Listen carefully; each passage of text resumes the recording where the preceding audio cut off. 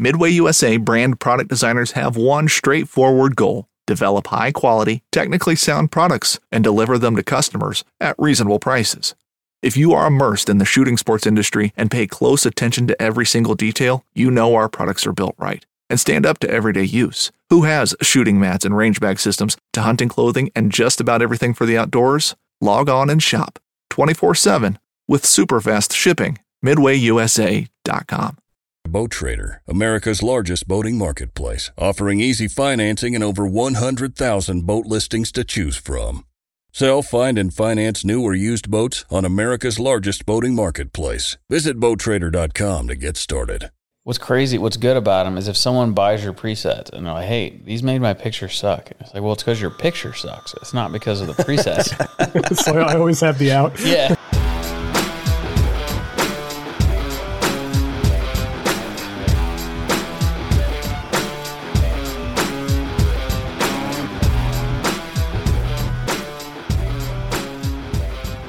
Welcome to another episode of Whiskey and Whitetails podcast. We have a special podcast today with no real good opener. We're doing a bottle kill episode instead of a bottle pop, and we have a special guest joining us. I'm your host, Matt. I'm Gus. And we have Dom. What's going on again for round two. Round two. Welcome. I'm excited. Yeah, we're excited to have you. You hit that big Good to be number. back. So it's a celebration, bitches. All right? Big number? Yeah. Tell them what you did on Instagram. What I did on Instagram? Yeah. Oh, that's why we're doing this today? No, Big it announcement? was just one of the reasons. All right, fair. I hit the big 10,000. Oh, nice. 10,000 followers. Very cool. Nice. Yeah, very exciting. Very happy about that. Awesome, man. Congratulations. Thank you. And to celebrate, I'm drinking some Basil Hayden Dark Rye in my Whiskey and Whitetails glass. Thank you. Nice. Very good. Good deal. How do you like that dark rye? You know, I actually do like it a lot. It's something I want to talk about with you guys today, too. Good, because we want to talk about it.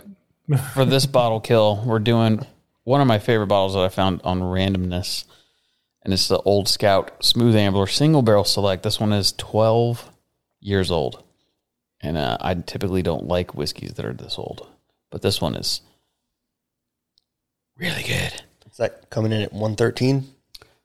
Yeah, 56 and a half, yeah. Yep. Nice. Yep, and it was a store pick, so nobody can ever tell me that I'm wrong about the taste. Oh, I don't think the bottle will pop, but let's see. Boom. Nope. Because she empty. You gonna hand me your glass? Yeah. Gustafsson?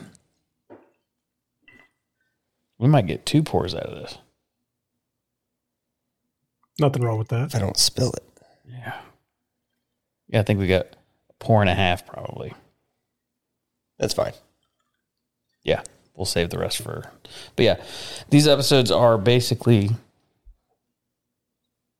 pre-recorded ones that we're using instead of you not getting a Whiskey and Whitetails episode. Yeah. We're out of town, unable to complete our abilities, so we wanted to have all the second round guests that we've enjoyed talking to and possibly one new one, and then we might have a couple just us. But yeah, the bottle kill episodes are going to be pre-recorded so that you get your weekly dosage of Whiskey and Whitetails podcast. Yep. So if you don't, in the beginning, if you don't get an opener, we're not calling out a specific date or episode number. That's because we weren't quite sure where this was going to land, but we wanted to make sure we had quality content for you. With a Q. So we spared no expense and we went out and got the one and only Don Gatto. Oh, I feel so honored. You should. I feel so appreciated right now. Well, I mean, I'm telling you, we're not bullshitting here. It's true. We get feedback on our episodes, especially when we have guests, and we always get told we don't have enough whitetail content, included by you and some other people. So we're going to do a lot of whitetail on this one, I think. And that's cool. We'll get the whiskey ones out of the way. So do you want to start with yours, or let us start with the Smooth Ambler? Let's go with yours so we can taste and smell while you talk. Okay, now here's the thing about, as I'm going to take a sip of this. So here's as far as I can go. I can't describe whiskey and bourbon like you guys do. I kind of drink it the same way I drink wine. It's either I take a sip of it, I like it, or I don't. Yeah. And I like that. I mean, it's got a little sweet finish to it. There's no real bite to it. There's no real fire behind it. It's a good, like, after dinner kind of whiskey, you know? Okay. Yeah. That's kind of how you're describing whiskey. There's nothing wrong with that at all. Yeah. Yeah. But I mean, I can't figure out my palate on what I actually like and why I like it. I can't articulate why I like it.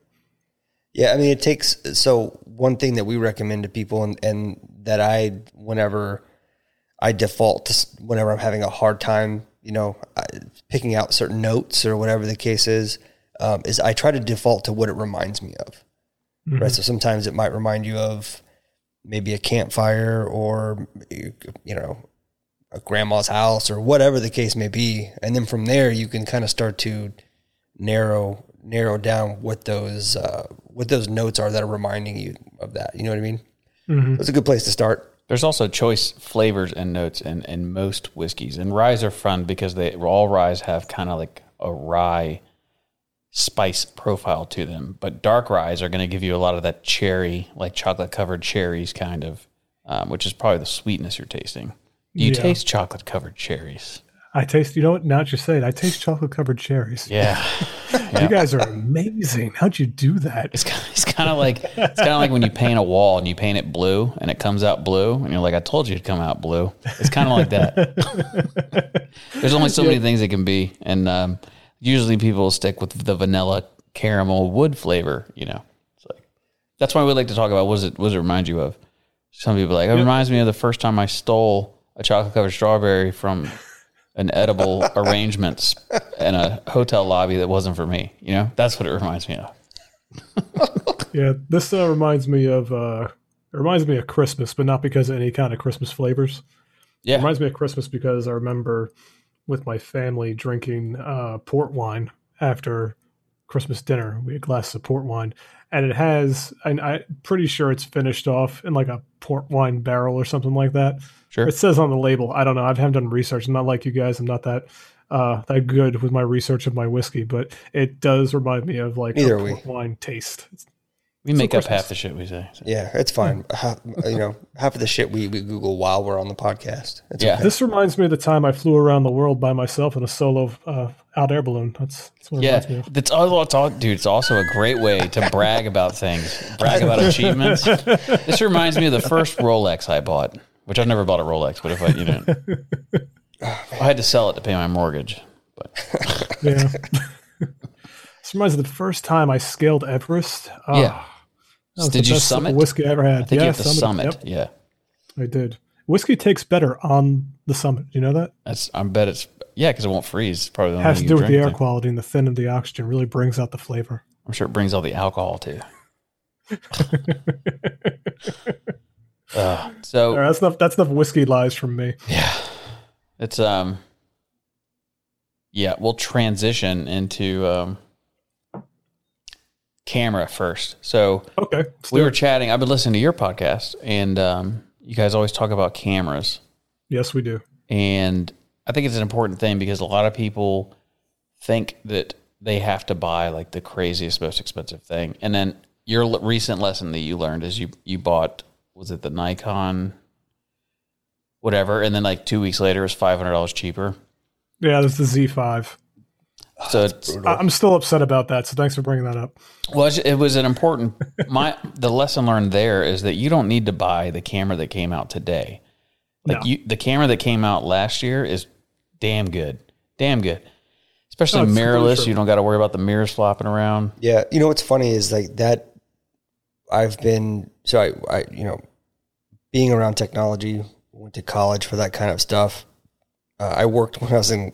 My first couple of years in college, I worked at Circuit City. So I was very in tune with the fact that technology comes and is quick as it is brand new. You know, it's old a few weeks later. And as much as I know that, I still find myself falling in that same trap where I'll buy something and then it's replaced and then I get upset. Yeah. But in reality, I don't mean to interrupt, but in reality, it's not that much different most of the time. Yeah. And honestly, I always try to buy whatever tech I'm buying, whether it be my stuff I put in my computer or, any kind of tech. Yeah. Even if I'm buying like a TV, I want it to last minimum 5 years. That's my goal. If it's not going to last me 5 years, I'm not going to buy it. Sure. Because I don't want to upgrade anything within 5 years. If it can't last that long, it's not worth the money. That's a good rule. So yeah, that's always been my rule.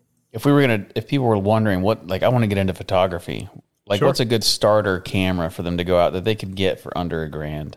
Under $1,000, Nikon D3500, and you'd have plenty of money left over for some lenses. Yeah, that's what we had. There you go. That was our first camera. What was your first I camera? love that camera. I love that camera. Yep. I I had think a It's like Canon during the EOS. holidays at like Sam's Club and Costco, they sell it, I think, in like a bundle. Because I think they still make it, right? yeah, they still got it. Sure. And it comes with in a bundle with like maybe 1 or 2 lenses, a bag, an SD card, blah blah blah blah, and it's usually well under $1,000, I think, for the whole thing.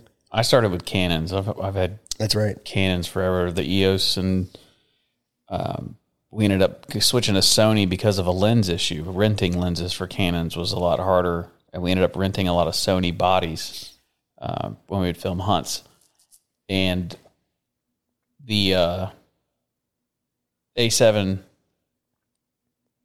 why am I blanking? A7 III, yeah. Yeah. So when that came out, it was mirrorless, it was small, it could do all the things we wanted to do. It has the slow motion setting already on it, which films, mine's set up for little Whiskey Whitetails trip. The only thing that I don't do is change the settings on my camera all the time. So if you see something in cinematic view, which if you think about a cinematic shot, anything I have in cinematic, I filled it in slow motion because I've never changed the settings. But it's nice to be able to switch back and forth. It's just sometimes the transition from full color to cinematic doesn't really. Does cinematic just change the frame rate? Tom could probably explain it better, but it makes it more of a light. It's like you're wearing light sunglasses. Oh, okay. Like maybe 10% window tint. It takes away Or 50. the true black in the photo, so it's kind of see. film and faded. Okay, so I'm thinking of something different. So my college roommate, shout out to Dustin if he's listening, was a film major. And so he would explain like why, for instance, television looks different than movies because they're filmed at different, I guess, frames per second or whatever. And that's why movies have a certain feel and quality to that video versus television sometimes seems crisper. Not that movies aren't crisp. It's just a different feel. I don't know how to describe it, but Looks different. yeah. So It's all about frame rate. So for lenses for our photography, we shoot very not zoomable fixed. I wish I had written down the lens we have. You probably know what it is.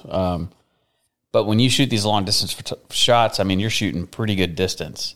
Oh yeah. So lenses that aren't Sony lenses, that aren't Canon or Nikon lenses, there's other companies that make lenses. And from what I was listening to, you were saying that you can actually buy these other companies' lenses and they usually work pretty well.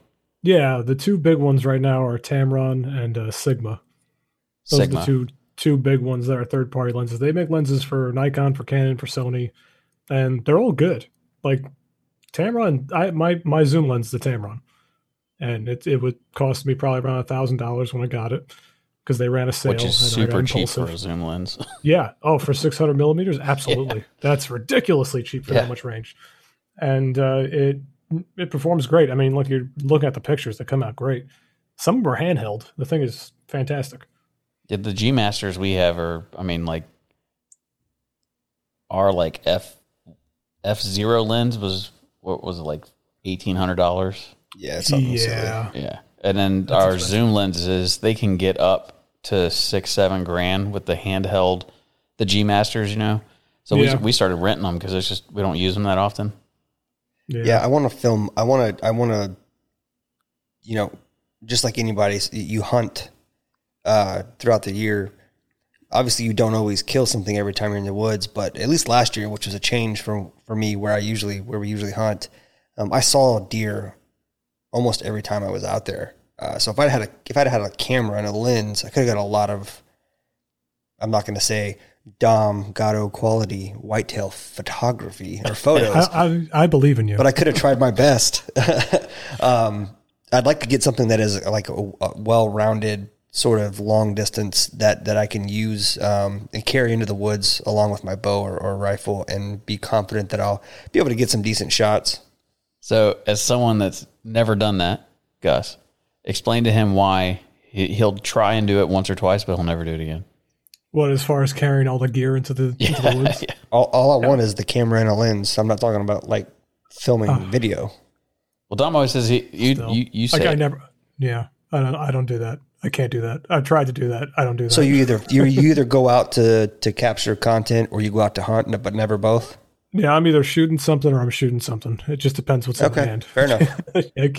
I can't manage, because you gotta think, if I'm bringing out the camera and the lens alone, it's probably about, I don't know, another 10, 12 pounds plus I'll bring extra gear with me for the camera and the bag. Yeah. So you're thinking an extra 15 pounds of gear plus your tripod. Now you're up to about another 20 pounds of gear on your back, plus your gun or your bow, plus all your other gear that you bring out there hunting with you. And you're rucking all the way out there and you can't make any noise if you're moving around. And the worst part of all, I'm hunting from a stand. Those pictures are going to suck.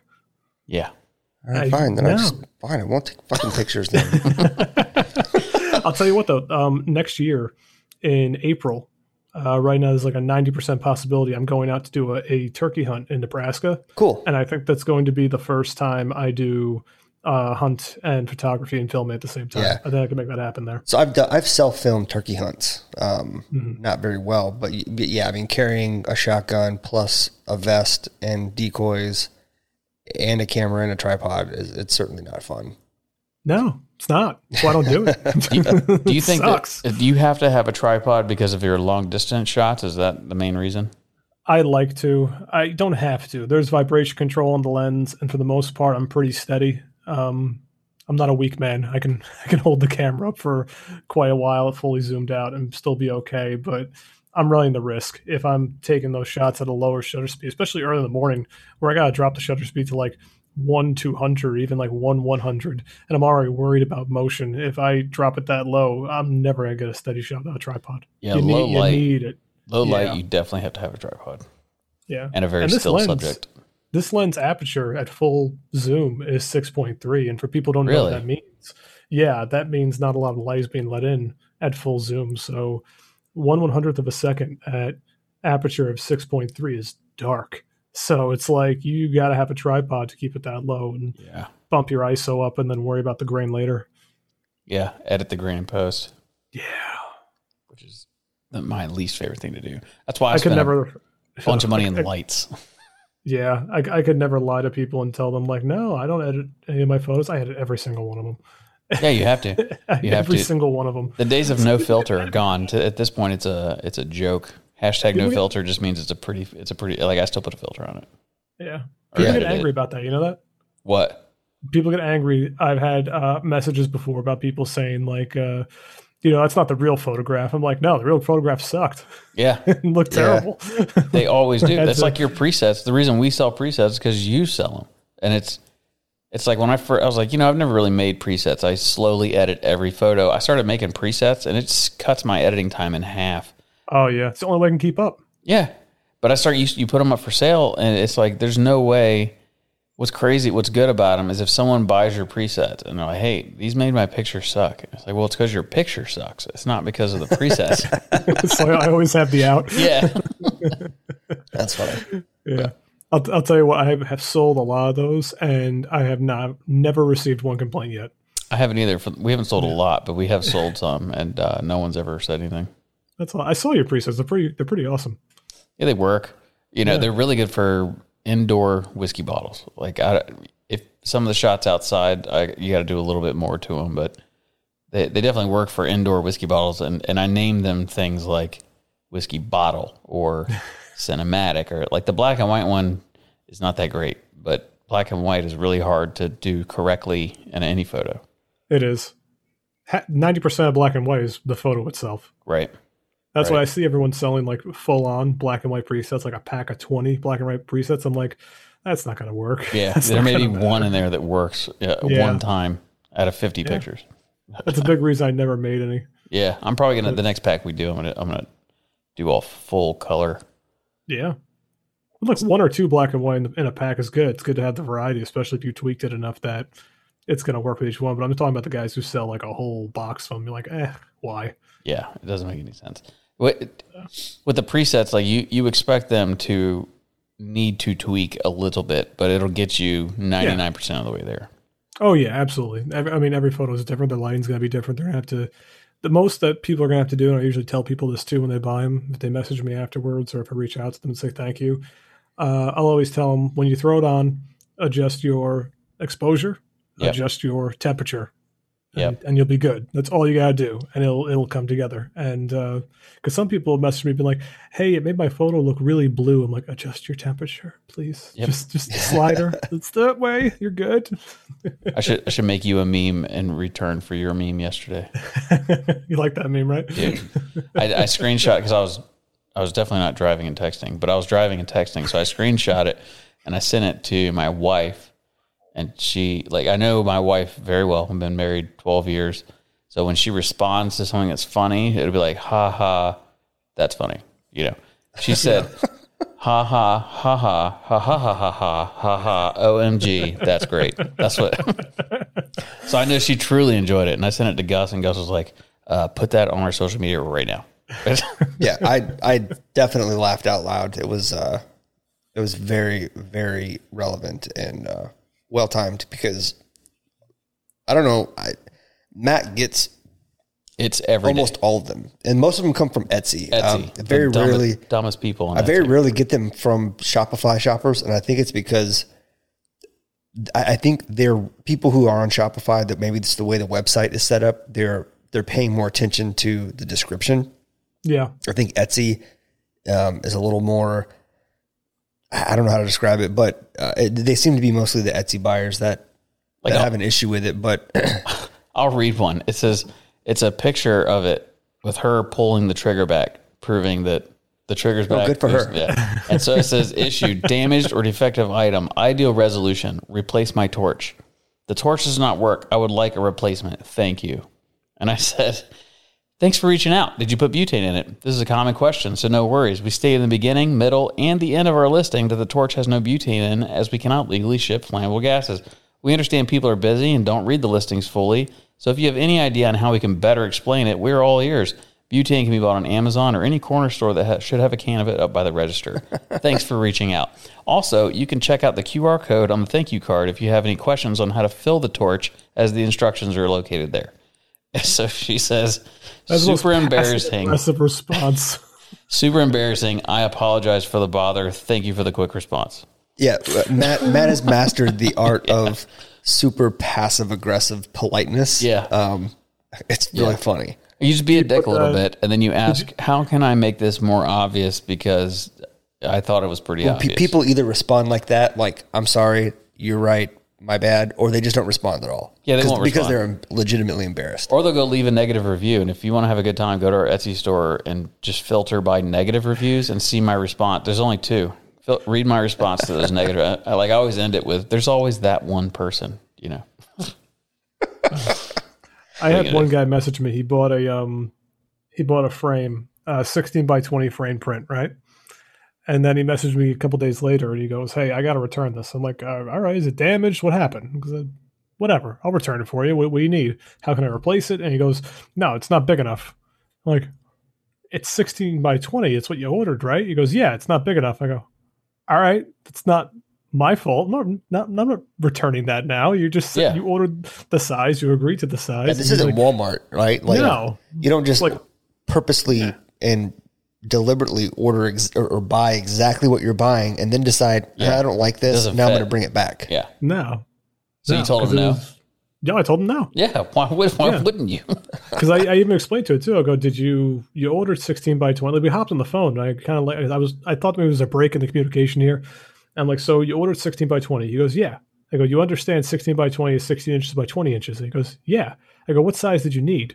He goes, well, now I'm thinking I want like a 30 by 40. I go, that's great. Do you want to order a 30 by 40? He's like, no, I just want to give this one back. I'm like, then no. I go, if you want to order a 30 by 40 from me, I'll eat the cost of returning the 16 by 20. I'll just sit on until I could sell it again. But if you're not even looking at that, you're just looking to give it back, then no, you're out of luck, dude. No. That's not happening. It was a custom order. It was signed. It's not happening. No. It's a custom order and signed, and he wanted to give it Yes. back? Custom ordered, serial numbered, and signed. Wonder how old that guy was. I don't know. That He sounds like sounded some kinda- shit some 21-year-old millennial would do. He sounded young. How old are and you? stupid. Sorry. I'm 32. Okay. Whew. He's an adult. That's right. His prefrontal cortex has formed. I saw a meme today, and it blew my mind. It said that kids today talking about the 90s is the same as us in the 90s talking about people in the 60s. Oh God, Yeah, it's pretty crazy. that Except hurts my feelings. I think the '90s was the best era. But then your dad, the '70s was the best era, Yeah, and my whatever. grandpa the '50s was, but Everybody thinks that they're we definitely had the best music, no doubt. The the music best that came out in the '90s, early 2000s, in the best good music. Jinko jeans. Yeah, I had black Jinko jeans that I wore at least 3 times a week. All right, what was your favorite band from the 90s? Oh, that's a hard question. Jeez, dude, As I Lay Dying. Yeah, I grew up like I was big into Korn and metal in the 90s, so We used to go to concerts all the time. yeah. Nice. It was a good time. What was your favorite? Oh, after you say Korn, you're not going to like my answer. No? The Then Goo Goo again, Dolls? they're not that bad. No, I was more favorite band from the 90s was Blink-182. Oh yeah, hell yeah. Take off your pants Yeah, and probably jacket, bro. It's a great, Absolutely. it's a great album. Yeah, Great like album. I'm one of those people who, from a young age, I blame it on my parents and just the way I was raised. I did not really discriminate in music. You could find me listening to, from an early age to just about any genre, and so I grew up liking just about everything. It really just depends on my mood. Sometimes when I'm working on stuff in the shop, it's country music or it's rock. Sometimes I'll listen to classical when I'm studying or working. It really just depends on what I'm doing. I don't discriminate at all. I screwed up. As I Lay Dying came out in the year 2000, so it's pretty damn close.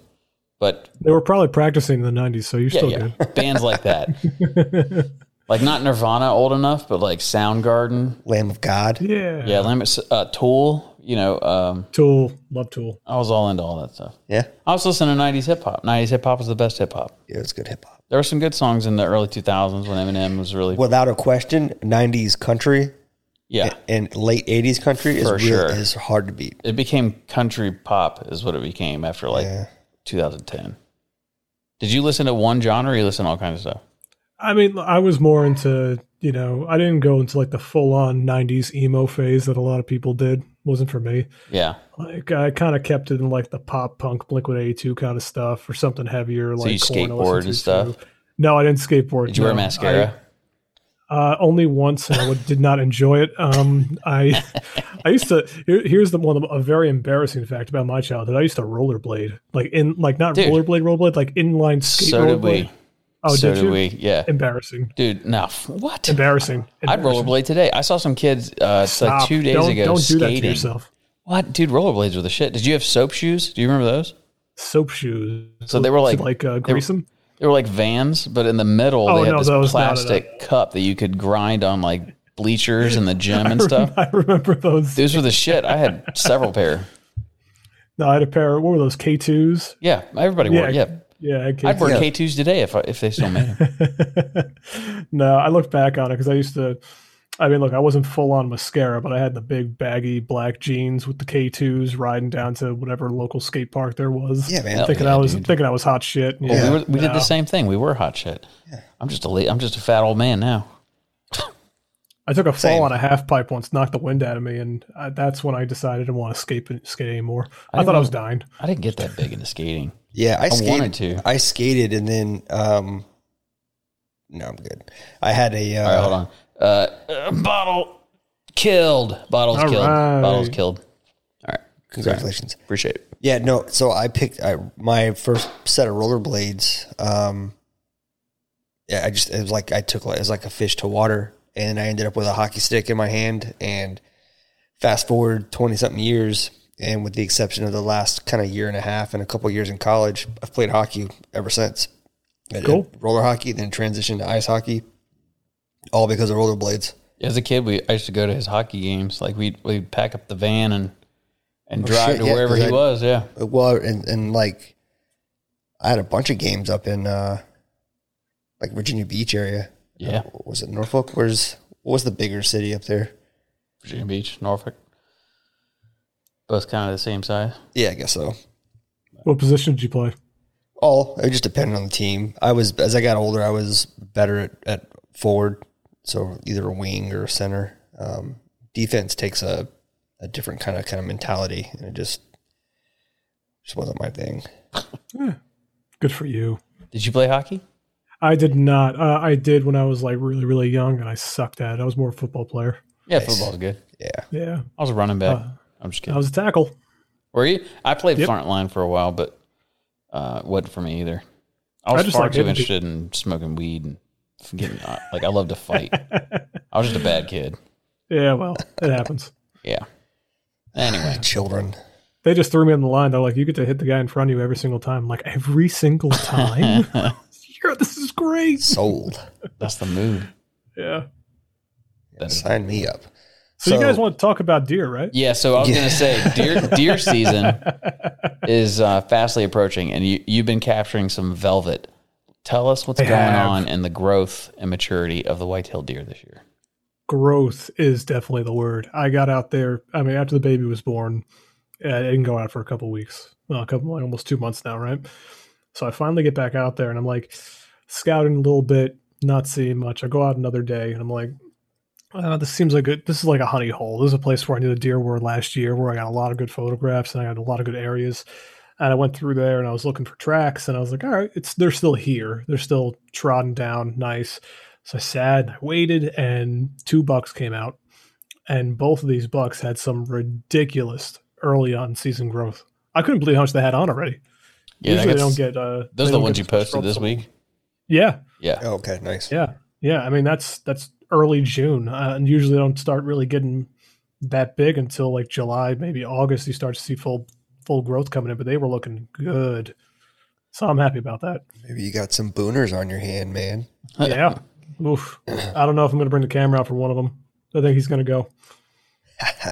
You got to do something. Congrats, by the way. You mentioned the baby. Since the last Thank time you. we had you on, you welcomed a little one into the world. So congratulations. Thank you. I'm a daddy now. Yeah. I can't wait to take him out in the woods. Soak it up, man. It goes by fast. That's what everyone keeps telling me, but it's been going by extremely slow so far. It will to start, man, because you're sleep deprived and there's not a whole lot of room for anything else. But you'll blink a couple times and there'll be 4 or 5, and yeah. I could Enjoy probably it. fall asleep right now. I could probably just pass out right now to just listening to the sweet sounds of your guys' voice. I'll just treat this like I'm listening to any of your podcasts and just be out cold after like a half an hour. We definitely don't want to put people to sleep. I have been told that our voices are buttery, and I don't know what buttery they're means. soothing. Someone said our voices are buttery. Yeah. All right. Welcome to the podcast. Maybe we need to do. Maybe we need to submit some story readings to that app Calm that people listen to meditate or to put themselves to sleep. Just read some stories. I don't want to be known as the guy that puts people to sleep. That would be terrible. I'm just People are saying, I paying think for you it. I'll guys put could people do to that. sleep all day. I think you could do it. Well, I don't I want think you to. guys have the voices for it. You could do any kind of like book readings and stuff. You'd be pretty good at it. Okay. Buttery is a good word for it. Voice actor. Seriously. All right. So these white-tailed deer. So because I don't ever see them this early in growth, it's crazy looking at them right now because I don't know that I've paid attention to it. Let me start over. I don't know that I've paid attention to them this much. What's wrong with my voice? It must be the way I'm sitting. It's buttery. It's buttery. They look extremely thicker because you always see them after they've already lost the velvet. But I don't know if the early velvet is thicker than the later velvet. Do you know? is. It is. Yeah, it is. Because they when look you look thick, at, boy. Yeah, they're not going to be that big. Like it's very deceiving because when the top of that velvet's growing, it comes out like a lot bigger, and then as it grows up, it kind of thins out. And Like when a they sock? shed it, yeah, pretty much, it's like a bunched up sock. Yeah, Yeah, it's a good way to that's think a about better it. analogy. I Than, haven't had the opportunity to see a lot of deer like on the hoof in person. It's still in velvet. Down here, in a lot of places, when the season opens, it's rifle season, and the Orange Army is out in full force. So it's still velvet. You know, deer still in full velvet in August, but the pressure goes up immediately. Yeah, Public land is a little different. I don't think season starts. They open a little later Until here, and then it's later, black rifle. Yeah. But even then, people don't give a shit about the guy coming in after them. Right. Yeah. So they just make a bunch of noise on the last day coming out, and it kind of screws things up. The one thing I want to ready? really get this year is, and I've never got a picture of this. I've never actually seen this out there. Is getting a buck shedding its velvet. Oh, I'm dying to get that. I'm sure you'll find, if you're out there, and I mean, I'm sure. What's the timeline in New York for when that is? Oh, it's hard to say. It's probably going to be like, I want to call it late August, early September, maybe even a little earlier. Yeah, But I mean, I it's feel like like that's pretty. that's what it's a it is big here. window. Yeah. Yeah, it's a big window, and I got to ask around and see if anyone around here has ever seen, that happening and what time of the year is best for. Because I've never actually gone out looking directly for it, but that's something I really want to get. I think it's one of those things you'll have to go out there every day for like a week. I mean, I've done it before. Whatever. Because I know that we've seen them on camera Yeah. kind of shedding, and then 2 days later they're clean. Oh yeah, it's quick. That's why it's like so hard to get. I mean, Yeah. you'll see a lot of the guys who have like high fence ranches doing that kind of stuff where they get the shedding bucks. But if you get one on public land or a wild one, that's a trophy picture. That's what I'm looking for. For sure. That's another thing that you said in your podcast. You're talking about that some people take the easy route, and they know that this. For instance, we know a place where a hawk nests every year, so there's always people there taking pictures of it. Whereas true wildlife photography is catching the thing that no one else is going to catch, because everybody has a picture of that hawk in that nest. Yeah. But nobody has a picture of that deer doing that shed on public land. It's just because you don't see a lot of them. And when you do, it seems, I remember last year one came out and it like popped off. I mean, it was everywhere. I saw it 20 times a day. I mean, everybody was resharing it because it was such an awesome picture. Yeah, it's one of those once in a lifetime kind of things that I'm fully prepared to not get it this year. Even if I go out there every day looking and I scout from now until then, I'm fully prepared to miss it because you don't know when it's going to happen. I think it's best to be prepared to miss it, but I also believe in you, and I think you can get it. You can do it. Yes. Yeah. So outside of that, it'll be good. you got one buck that you're going to try and chase down. So how much do you think the hunting season is normally split between pictures and trying to shoot? A couple of years ago, I would have told you it was until the freezer was full, pretty much before I take the camera out. But now that I'm actually doing business with it, I don't know. I got to make that judgment call because now I got licenses to fill. I have contracts to fill. And it's coming to a point now where it's becoming like more and more of a job. Yeah. Not that I don't enjoy it, but now I have obligations. Sure. There's certain companies I'm working with that need certain photographs in certain settings, especially in the summertime and before the fall comes in. That's something I don't have a lot of. I have a lot of things in the fall from last year that are, quality enough, but they want things in like food plots in the late summer before the leaves start to change. And that's something that if I can't hunt, then I can't hunt. It is what it is. Yeah. So I don't know. What are the temperatures there in New York right now where you're at? Right now, it's not that bad. It's like 80 degrees right now. Okay. It was hotter a couple weeks ago. That's kind of went down again. We're like in a little in-between stage. When does the season start up there for you? I think it's around September. I don't know the exact date. Okay, so it's not too much later than us. Yeah, I actually I should know that off the top of my head, right? No. The only reason we know here because we have the earliest season in the country. So I'm pretty sure it's the earliest we know in the our country. date. I'll August go 15th. walking out the wrong day. Game World Simon, what are you doing? It's opening day. No, it isn't. That's one. So have you ever been out taking pictures and like you do a little blind here and there or no? Yeah. Oh, See- yeah. I have a little half hide. Has anyone ever come up to you and been like, hey, it's not hunting season? I've gotten some dirty looks. But nobody's ever said that. No one's ever really said anything to me, but I'm also very ill-equipped in the sense that I'm walking around with a camera that doesn't have like a lens coat on it. So the camera is all black and I'm wearing full head to toe camo. So I can walk around the woods and if anyone sees me, they're like immediately calling the game warden. But the game wars never come out. No, Where's my I had tax a run in dollars? I had a run in with them once and they showed up and were like, hey, what are you doing? I'm like, oh, I'm a photographer. Here's my, $4,000 worth of equipment to prove it. And I don't have a gun on me. So yeah. Well, that's good. Have you thought about Yeah, asking game wardens where to go to take pictures? They won't tell me. I already asked. Really? Yeah, they won't tell me. They don't want me pressuring the herds. That makes sense. Yeah. I asked him because I was like, oh, you know what's going on here. He goes, no. I'm like, why not? He's like, if you sit out there and you keep going to these places, you're going to pressure the herds. It's going to make it hard for everyone else who's hunting. I'm like, all right, that makes fine. Well, he should be like, what if I was way. coming back with my infant son and he wants to kill his first deer? Where should I take him? Tell him, okay, question, redo. I'm going to bring a rifle just one time. Yeah. I'm not going to pressure him. Now where do I go? I bet hunting or wildlife photography spots are more closely guarded than fishing spots or hunting spots. Oh, I'll never tell you. Yeah, that's what I figured. I'll never tell you. I figured that they were like no one will ever know. No, I have some spots that are not hunted because of how deep they're in and how hard it is to get there, and how much of like a trek and a pissed off run through the. It's like a huge thicket to get to it to where I go. Yeah. So like that one hunting hole I was telling you about. Yeah. I know there's going to be deer there. If I sit there for 3 days, I'll see them for one. Like I'm getting it if I'm going out for 3 days, right? Right. And it's perfect between a water source, between a food source. Bedding area is not far.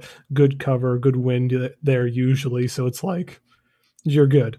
I will never tell anybody about that spot. I turn my phone off out there half the time because I want the GPS picking it up.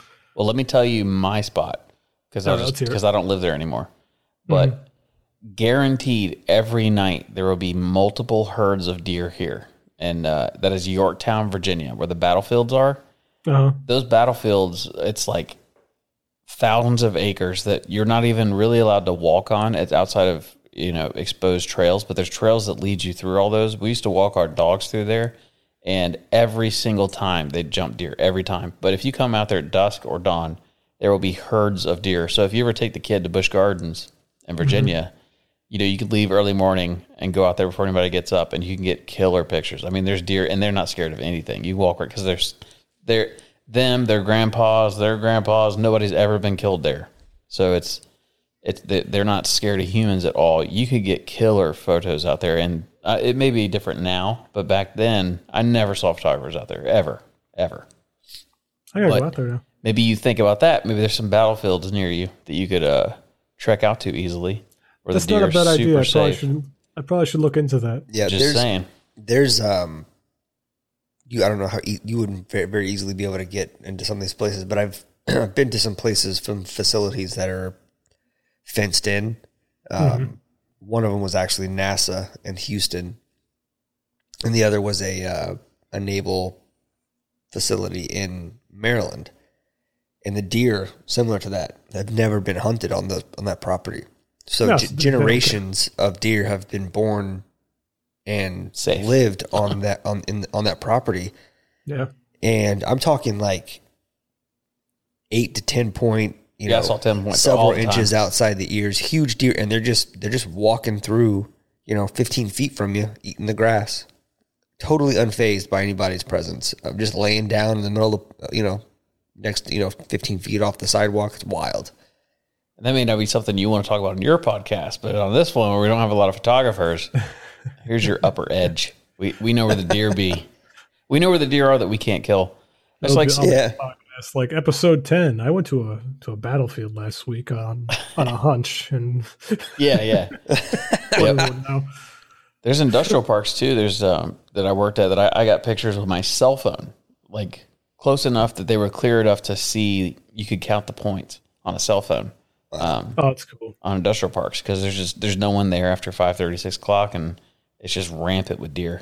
I would almost feel like that's cheating though if I'm putting a picture out of a deer that's on like a non-hunted area. I kind of like taking photos of deer that are out on like public land or semi-private land. Nobody has to know. It's a secret. Nobody's gonna know. Like the place you won't tell me about now, it could be an industrial park. Yeah, that's what I'm saying. But how would they know? They won't. You're good. Still, you take a picture like someone's is that a taxi cab at the back? No, it's a bird, big bird back there. Yeah, for sure. Yeah, but I don't know. I think walking like public land or low fenced or no fenced private land and getting photos there's a sense of accomplishment I like out of that. Yeah, I agree with you. Nothing. I'm just talking about filling your quotas. If you need to go, if you get in a bind. Now I have quotas. What's that like? It's stressful, isn't it? I mean, it isn't really because I have a big backlog of stuff. I have like thousands of photographs, and maybe 200 to 300 of them are useful for the stuff that the people that want them are using them for. So the thing is, I'm giving them, all things combined, a lot. And look, the price is right. The money's good. So I'm going to agree to it and figure it out. If I can't deliver, I don't get paid. So that's always kind of hanging over your head. Yeah. And that's also a reason you probably shouldn't agree to something before, you have the product in hand, but I'm confident in my abilities. So, and I have a 2-year span to gather something that's good enough. I think you can do it. And I think I can. I wouldn't have taken it on unless I thought I could do it. It's like, from how many followers did you have when we first started talking? Like it was like none. I don't know, but I started the journey here in October. So 8 months, I got 10,000. Yeah. So I could go back and look when we started reposting your stuff, but like the day I saw it, I saw a couple more, and then I scoped your Instagram, and then I reached out and I was like, hey, do you care if I repost? I've believed in you since the beginning. So it's no surprise to me that you're doing well. And I think that you have serious potential here for your shooting style, your values, your hard work ethic, and of course the camera and editing styles. Eventually you're going to be so big and so successful, you're going to outgrow us. And yeah, you'll just leave us in the dirt. We'll look back to the one time, those 2 times when Dom wasn't too cool to hang out with us. Now you turn into Lance Kruger, and he doesn't even answer DMs anymore. I was actually talking to Lance today. Were you? Yeah. Yeah. Well, he takes some crazy photos, man. Yeah, he does. Yeah. I ask him a lot of advice. If I had to pick someone to look at for advice, that's who I'd pick. So is he forthcoming with that? Like in the photography community, you guys? He's very forthcoming with it. He's always answered. Like, I messaged him a long time ago, back when I kind of first went down the road, because I had, I was looking to jump 10 steps ahead and get my stuff published, like immediately, right? And so as I researched that a little more, I saw, Lance Kruger, he's a very famous photographer and someone who has been published a million times. Yeah. Let me shoot him a blind DM and be like, hey, what do you think about this? He couldn't have been more forthcoming about all the information, and he couldn't have been more forthcoming telling me that everything I was doing was wrong. Yeah. Which was very important. That's very straightforward. Sometimes you need that. It would have put me off track on what I'm doing now by years. Easily. Wow. Yeah. So, and now I'm doing, licensing deals and selling prints, and it's starting to turn really good money my end. And I thank him for that, because had I been pursuing publication, I would have burned myself quick. Sure. Yeah. So what's the reason about that? Because now I'm interested. Seeking publication for is faster than what you did it. Here's why. And here's the basic reasoning. Say a magazine wants a photo from you, right? And you say, yeah, you can have it. They pay you the standard rate, whatever it may be. When they call you the next time and say, we need another photo, and you don't have it, they're never going to call you again. So that's the end game. That's where you should be looking after you've already gone through all the steps and you have a huge library to back it up.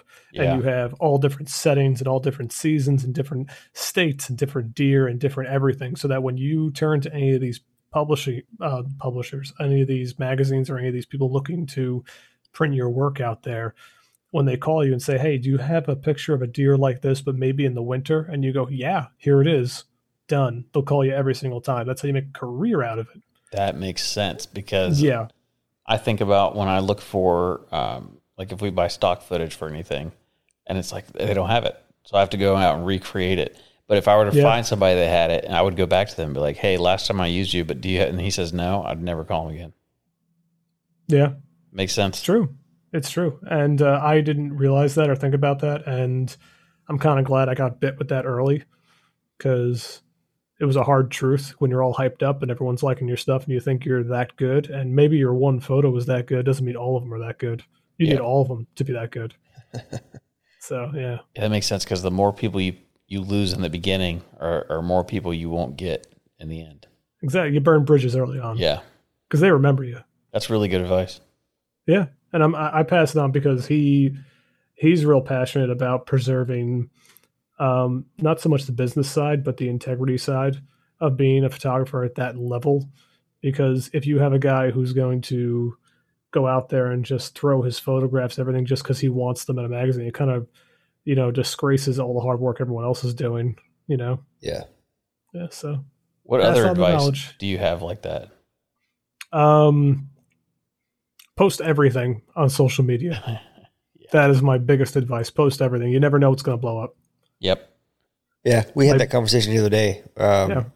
Matt was talking about, posting photos that in his head were just kind of throwaway photos, weren't anything special, almost didn't post it or thought about posting it a week ago, decided not to, but then, we need to post something today. So throw something up and it gets all its attention. Oh, yeah. You never know what's going to be the thing that catches everyone's, man, our camera's doing weird stuff. But yeah, you never know what's going to be the one. And our conversation came from me sending that to him and Yeah. going, dude, I thought this was a garbage photo. I didn't like it. It was dark in the room. I threw a light bar on it, took a picture, and I was like, maybe this will be a good story post. Yeah. But it was a wide shot, so it wouldn't look good in a story. I didn't have anything to post that day. I threw that picture on there, and it was one of the most successful photos we've ever posted. My best-selling photo, like the one I've sold the most prints, the one I've sold the most frames, canvases, you name it. Best-selling one was a throwaway photo. Yeah. That's Close Encounter, the one with the buck walking right up to me. Yeah. Maybe because I was looking at it so much and I put a lot of work into it and I kept staring at it over and over again, it became almost old in my mind. Yeah. I never really put it out there. I held on to that photo for like a month. I think Not that's, even thinking about it. I think that holds true with something like all of us, we all have we're creative in different ways. Yeah. I think, I have things that when I'm making stuff or if I'm messing with a prototype of a new product and I've been messing with it for days at a time and I see all the things that are wrong with it. And then I bring it to Matt and go, look, this is just kind of a start. He's like, this is fine. Like, this looks really good. And then, but to me, I've been looking at it. It doesn't look good to me. I see all the things that are wrong. As creative people, I think we have a tendency to only see the things that we feel are wrong. I think that as creative, and I'm going to call all three of us professionals, I think as creative professionals, we have a checklist. And so in my checklist, the rules of third, the lighting Right. has to be right, not grainy, all these things. But I think that the average, the things that go viral or the things that people really like, I don't think they think the way we think. And I wish there was a way to take everything that goes viral and go, I see why this did that because of this, but there's not. It's just, there's no way to explain it. It doesn't make sense. Like you post a picture, the fact that we all say that we tell something that's garbage and it blows up. It's like, then it makes you wonder if all the rules we're following even matter. Yeah, I found a couple of trends. When it comes to my own photographs, I found a couple of trends of things that are definitely going to do well. Yeah. And one of them is bucks head on, where they're not broadside, like a buck head on, where you get a portrait shot of a buck right Yeah. at you. That's going to do great every time. Doesn't matter. It's going to do great. People love to see it, and it doesn't matter if it even is like the best photograph ever. I think it's If that because buck most is people don't facing have bucks look at them. And so they're Yeah. now looking at a picture of a buck looking at them. Because typically if a buck's looking at you, you're screwed. It's true. Yeah. So that's probably why It's that usually one. not a good thing. Yeah. Well, you guys got to remember, every time I get one of those photos of a buck looking at me, he's gone 3 seconds later. Yep. Yeah. Exactly. That was it. Yeah, that was it. Because that's what they do. They see you and they're out. So I think the reason Yeah. those take off is because you never see that. You don't see it in real life. You can't capture that moment in real life. The buck looks at you, you go, shit. And then he's gone. And then you're worried about the doe's blowing, like the whole hunt's ruined. You forget that moment. So I think capturing that moment is something that as hunters, we just don't see it. It may not even just be bucks head on. It might be any deer head on, because most of the pictures I have a deer head on have always done well. I got Yeah. that young buck in the snow, the one that's really close up. He's all fuzzy staring at you. I got the doe who was charging at me. That one did really well. Like, there's all the head on shots have always done a real good job. Do you notice for your videos, if you post them certain days of the week, they do better? I've noticed like Monday videos don't do well. If you do it like as a far Sunday as like morning, reels, yeah, like on a Sunday morning, if I Okay. post a video, they seem to do pretty good because I think a lot of people are laying in bed and they're just flipping through Instagram. But if you post, Friday night, you post a video, they're out with friends, they're not going to they're not going to turn the sound on and watch the video. Have you noticed that with your stuff? Weekends are usually better, but I'll tell you, I haven't had time to make any reels. I made a couple over the last couple of weeks. I used to be pumping out like 2 a week, but I mean, obviously I got a priority shift going on right now, so I had to kind of cut back on certain creative aspects, and one of them was video because it takes the most time. So I'd say before that, though, it was definitely weekends did great, but during the week it was late at night during the week, except for Fridays.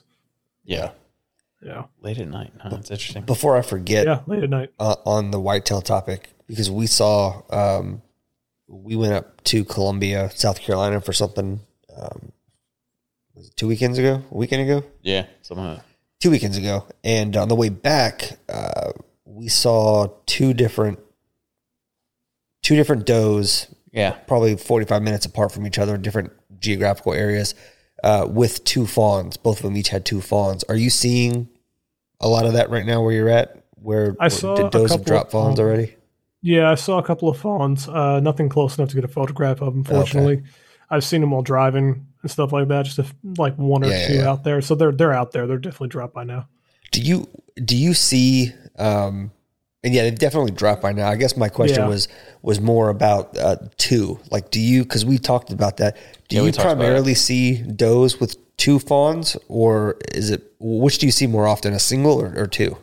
I wouldn't say primarily 2. I have seen 2. Yeah. Like I have photographs last winter of 2 yearlings, playing around with each other. So I've definitely seen 2. I wouldn't say primarily. Usually it's just 1. The argument I post, because I've read it somewhere, was that in a non-stressed out doe, that she will make 2 for every litter, and then in a high pressure area somewhere where that's not safe, she'll only drop 1 because she doesn't think she can maintain 2. That's what I've read, that their body just does that. Do you think there's any truth to that? I have no idea. I can't even comment on that. I have no clue. Oh, but you just reminded me of our last podcast. Yeah, we spoke about deer, mature deer, young deer, looking out for people, right? Yeah. Yep. And I always kept that in the back of my mind. Tell me. Right? I didn't want to talk about it with you guys until we were on another episode. Okay. Cool. Do it. Since then, well, let's preface in case somebody heard. Recap. Yeah, okay, recap. Go ahead. You want me? You recap. No, you recap. You have a better voice. It's all buttery. Go ahead. All right, ladies. So last time on the podcast, we talked about deer being sketched out or not sketched out. And it seems, in my experience, like the younger deer are not that sketched out. The older deer, they seem pretty sketched out. And they're just, am I explaining it right? Yeah, I think so. And I wonder, the question I asked is it easier to get pictures of younger deer because they don't run away quicker, whereas older bucks, they tip out. Specifically, I think what it was he had a lot of, he noticed and had photographs of young deer looking directly at him. Yes. And mature bucks seemingly being aware of his presence, but not looking directly at him. And our hypothesis was that the mature bucks are being aware of their surroundings, but not giving away that they're aware of the danger for fear that, tipping off whatever that potential danger may be may expedite any attack or anything like that. They want the predator to make the first move, that kind of thing. Yeah, exactly. That was the thought. Okay, so since then, all right, which was a while ago now, even during the last season, going out, watching the deer, always had in the back of my head, because I didn't know whether or not it was a fact that maybe I was just capturing that moment. Yeah. Maybe it was, maybe it's not a common thing. And that's where the question came from, is because that was my impression off of your Instagram. Yeah. So what I observed, all right, and this is, again, limited study, no science behind this, just straight observations. The more mature the deer, the less they were looking at me. Really? Like straight on. They were always walking by, and if they would stop, especially doe, if doe would start stomping, they would keep looking straight ahead, but I could see them side-eyeing me. They would look at you with their eyeballs. And I would notice that right away as I'm sitting there. I'm thinking, Madden Gus, holy shit. So my hypothesis was correct. I think in my case, it was correct so far, yeah. So you did feel in those instances like they were aware of your presence, but they would not explicitly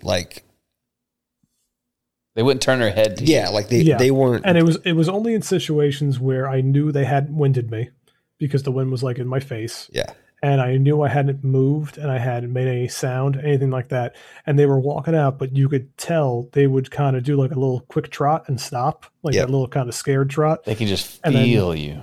They would start, whatever it may be. I mean, look, their noses are great. Maybe they did smell me a little bit. They got a little whiff of something. They just thought something was up. But the more mature deer would keep looking ahead and kind of like side eye, move their heads over a little bit, but they would look and see me. And the second they did, they were gone without ever looking straight at me. You heard it here first, folks. Yeah, the young deer had their heads on a swivel, ears all over the place looking around. And the second they spot me, they kind of like start a little bit. Maybe they'd run, maybe they try to figure it out, but then they would go. But the more mature deer are much more skittish in the sense that they would be not turning all the way, letting me know that they knew I was there. So has that changed your shooting style at all? No, not at all. Has it? No. Have you come up with a hypothesis on why they're doing it? You think it's experience? The same one I had before. I think it's just, I don't know so much of it's experience or that's what has kept them alive, you know? So I don't know if it's like a learned trait or it's just one they had inherently so that they survive longer because of it unknowingly, just because that's how they are. And I don't know enough about deer biology or deer behavior to really give a accurate statement past on what I've observed personally. But I will say that it was crazy really watching them for that long. And I'm really glad we came back to this because I've been wanting to tell you about this for so long, but I didn't want to ruin it. I'm glad you told us. Yeah, man. Yeah. That's awesome. Yeah. I'm glad you reminded me. I was about to go through this whole podcast and not remember to tell you. This sucked. Well, I'm glad we answered that. That should have been how we opened, was answering the question from last time. Yeah, well, we got there. It's okay. Yeah. I'm glad we did because I would have been very upset if we didn't. I'll try and use a piece of that as the opener so that it'll hook people in. People know that we're answering that question. Yeah. It's very important. Interesting. Have you learned anything else since the last podcast? I mean, you get better every time you go out there. You get a little better. The more experience you have, the more you track, the more you look for, rub lines and stuff like that, the more you'll figure things out. But I found that tracking deer in the off season is a lot easier. Maybe they're less pressured. It's a lot easier. When I went out there in a couple weeks ago, it seemed like they were less skittish when I saw a couple of them step out, and they came out to points where the wind was coming almost at them, and I was like, "Oh, there's no way they're coming closer," and they did. Yeah, which is why maybe they're just forgetting that hunters even exist at this point. I don't know. So I'm convinced that they know when deer season starts. New hypothesis. The day before, they hold like town city meetings, a council meeting, and they're like, "All right, folks, tomorrow is the start of the 2021 deer season. Tom in the back, listen up, please." They blow their little conch shell. They make the announcement, and then the next day they change protocol. Turkeys are the same freaking way. So here's my actual hypothesis on this. Okay. I think, so I'm a firm believer of the rut is determined by the length of daylight. I think once daylight starts getting lower or less, that's what triggers the mating season. That way their gestation period lines up with spring. And so when the fawns are being dropped, there's food to eat and mom doesn't have to feed them a bunch, or mom can, breastfeed enough because she's eating. So I'm of that hypothesis that that's why the rut starts around the same time everywhere. So here's my thought is maybe they know that around that time of the rut, or maybe they can tell that today's the longest day, or we're getting longer in time. And historically, they have something genetically inside them that tells them this is a dangerous time of the year. So we've lived from darkness through full light and the heat. And now once it starts getting cooler, we know when it starts getting cooler that it's more dangerous for the next until winter. Yeah. That's why the early season and the late season is good hunting, but right there in the middle, it's usually pretty difficult. I think that some deer lose that during the early season. And then that's why you see them more, or during the late season, that's why you see them more during the end. So that's my new. So as you're out there in the woods and you look at it, see if you start noticing they get more skittish leading up to deer season. If you can find a way to do it. I'm going to now. Yeah, I could totally observe that now because I'll tell you, there was a very particular situation. I'm probably going to post that picture tomorrow of a deer in velvet. He just had little nubs coming up, and he walked at me with wind in his face, and I was like, there is no way he didn't smell me. There's no way. There's no way he can't smell me right now. Especially the New York cologne y'all wear. Yeah, I guess so.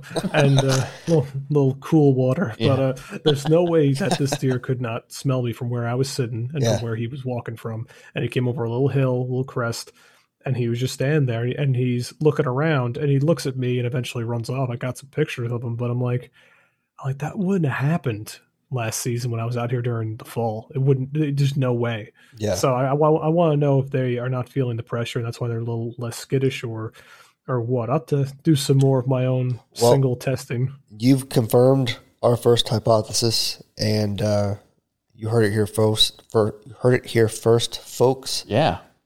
Matt has introduced a second hypothesis, and our field correspondent Tom Gatto will be out this year to validate Yeah. Our New York operative. which is- our local New York correspondent Yeah. is will be checking in a couple of months to let us know. which means we have to do another podcast like probably late October, November. Yeah. This is how I lock you guys in. Yeah. Keep me coming back. Keep right. asking for long-term work. Well, because you spend, I mean, just frankly, you spend more time in the woods than we do. So it's like I try my best. we're only in the woods when it's, killing season. I mean, really, other than setting stuff up, I don't really go sit in the woods during off season. I just don't. I mean, that's a mistake as a hunter. I probably should be. Well, I don't know that there's a reason. I mean, you can scout and get an idea what's going on without sitting in the woods. Yeah. And use trail cameras. So Yeah. unless you're taking and doing the kind of photography you are, there's really no reason to be putting that kind of pressure in the woods.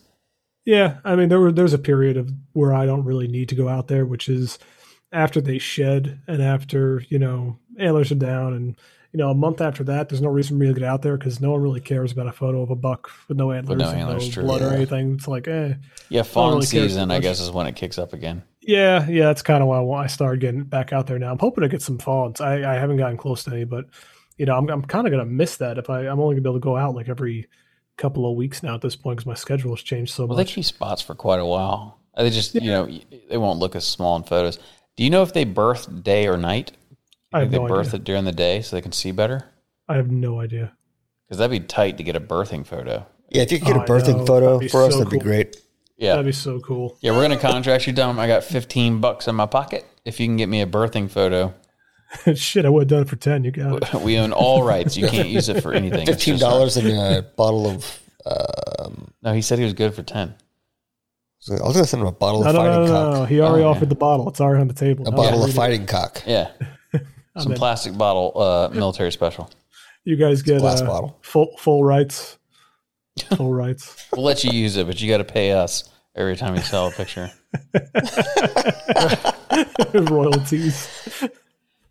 That's funny. So to wrap this up, we have, at this point, this probably won't be released for a month. So Yeah, who knows? at this point, I think that we can do the product alert For what? for what we're doing with Don. Oh, yeah. And if not, we'll just cut this part out. That's fine. Let's do it. So,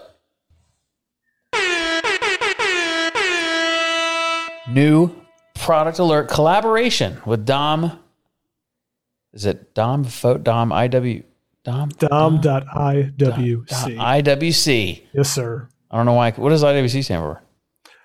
It's a long, embarrassing story. I'll get into it real quick if you want me to. Yeah, why not? Unless you want to do the product alert. Let's do it. Oh, let's do it. So when I first started an Instagram account, I want to say like 2 years ago, the first thing I did was I wanted to make a business selling Lightroom presets. That's all I was good at. So I always did regular photography work, right? So the name of the company was really stupid. It was Instaworthy Concepts. Really Whoa. stupid name. Yeah.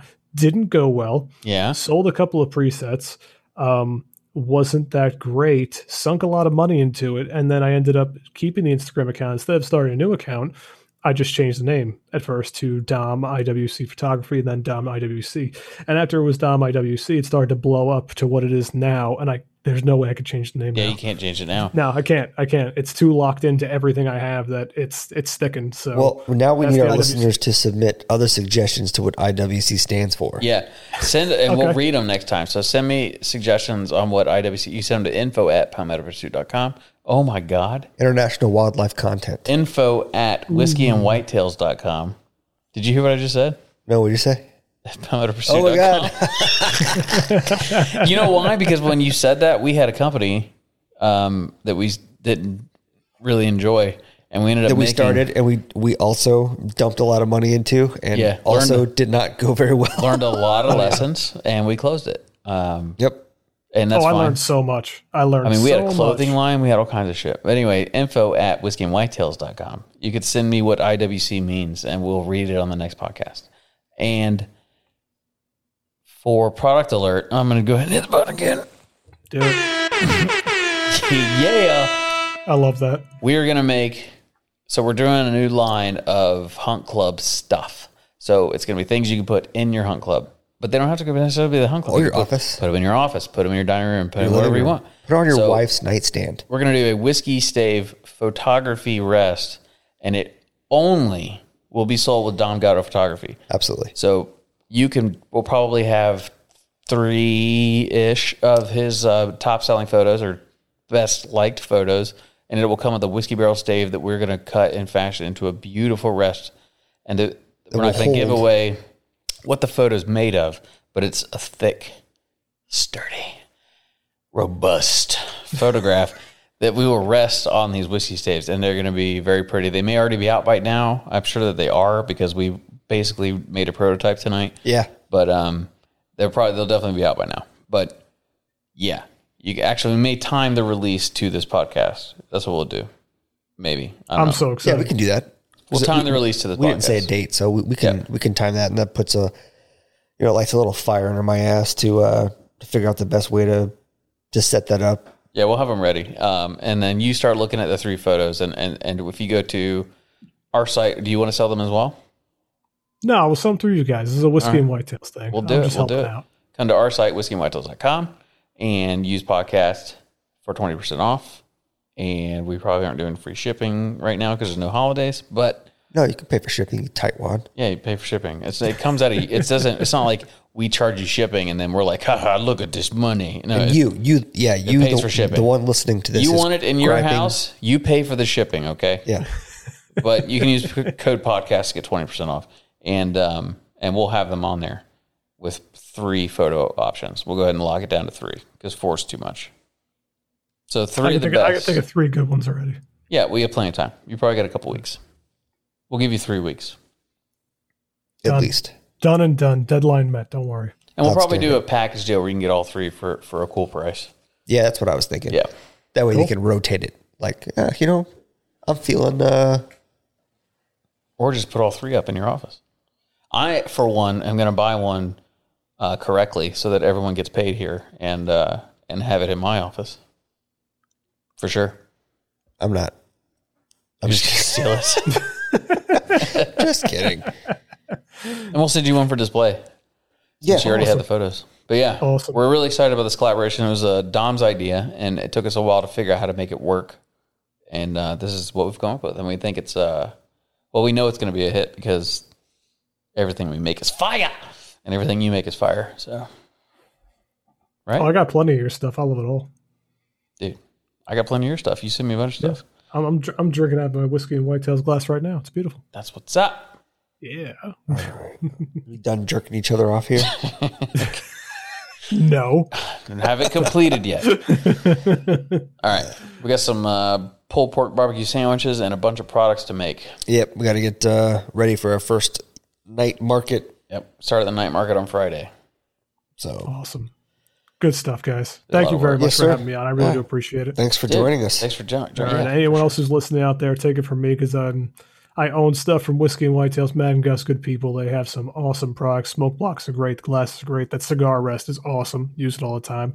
So you guys are looking for some cool gift ideas or some cool stuff just to have around your house, in your cabin, in your hunting room, whatever it may be. Matt and Gus, the people. I just moved into a new house, and I have some bare space in my office, so I'm going to be checking out Dom Gatto's website for some print ideas to fill some space on my wall. If you guys need some, let me know. Whiskey and White. There we go. If you guys need some epic pictures of deer, epic.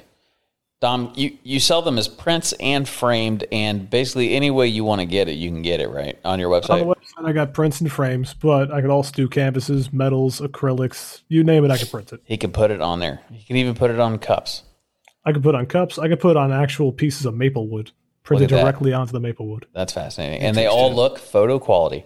We've gotten some samples from him as we're working on our products together. It's domgautophoto.com, right? Yes, sir. And you use no code and pay the full price because they're worth it.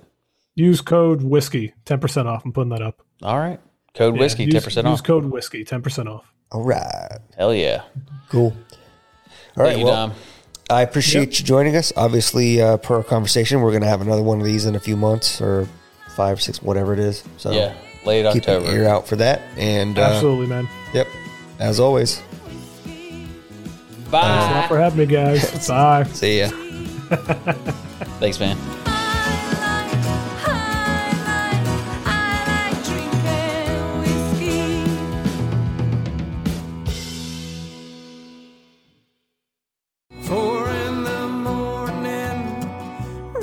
Join me, Chef Jean-Paul Bourgeois, and the whole crew here at Duck Camp Dinners every Monday at 8 p.m. Eastern on Waypoint TV. Birds up in the sky.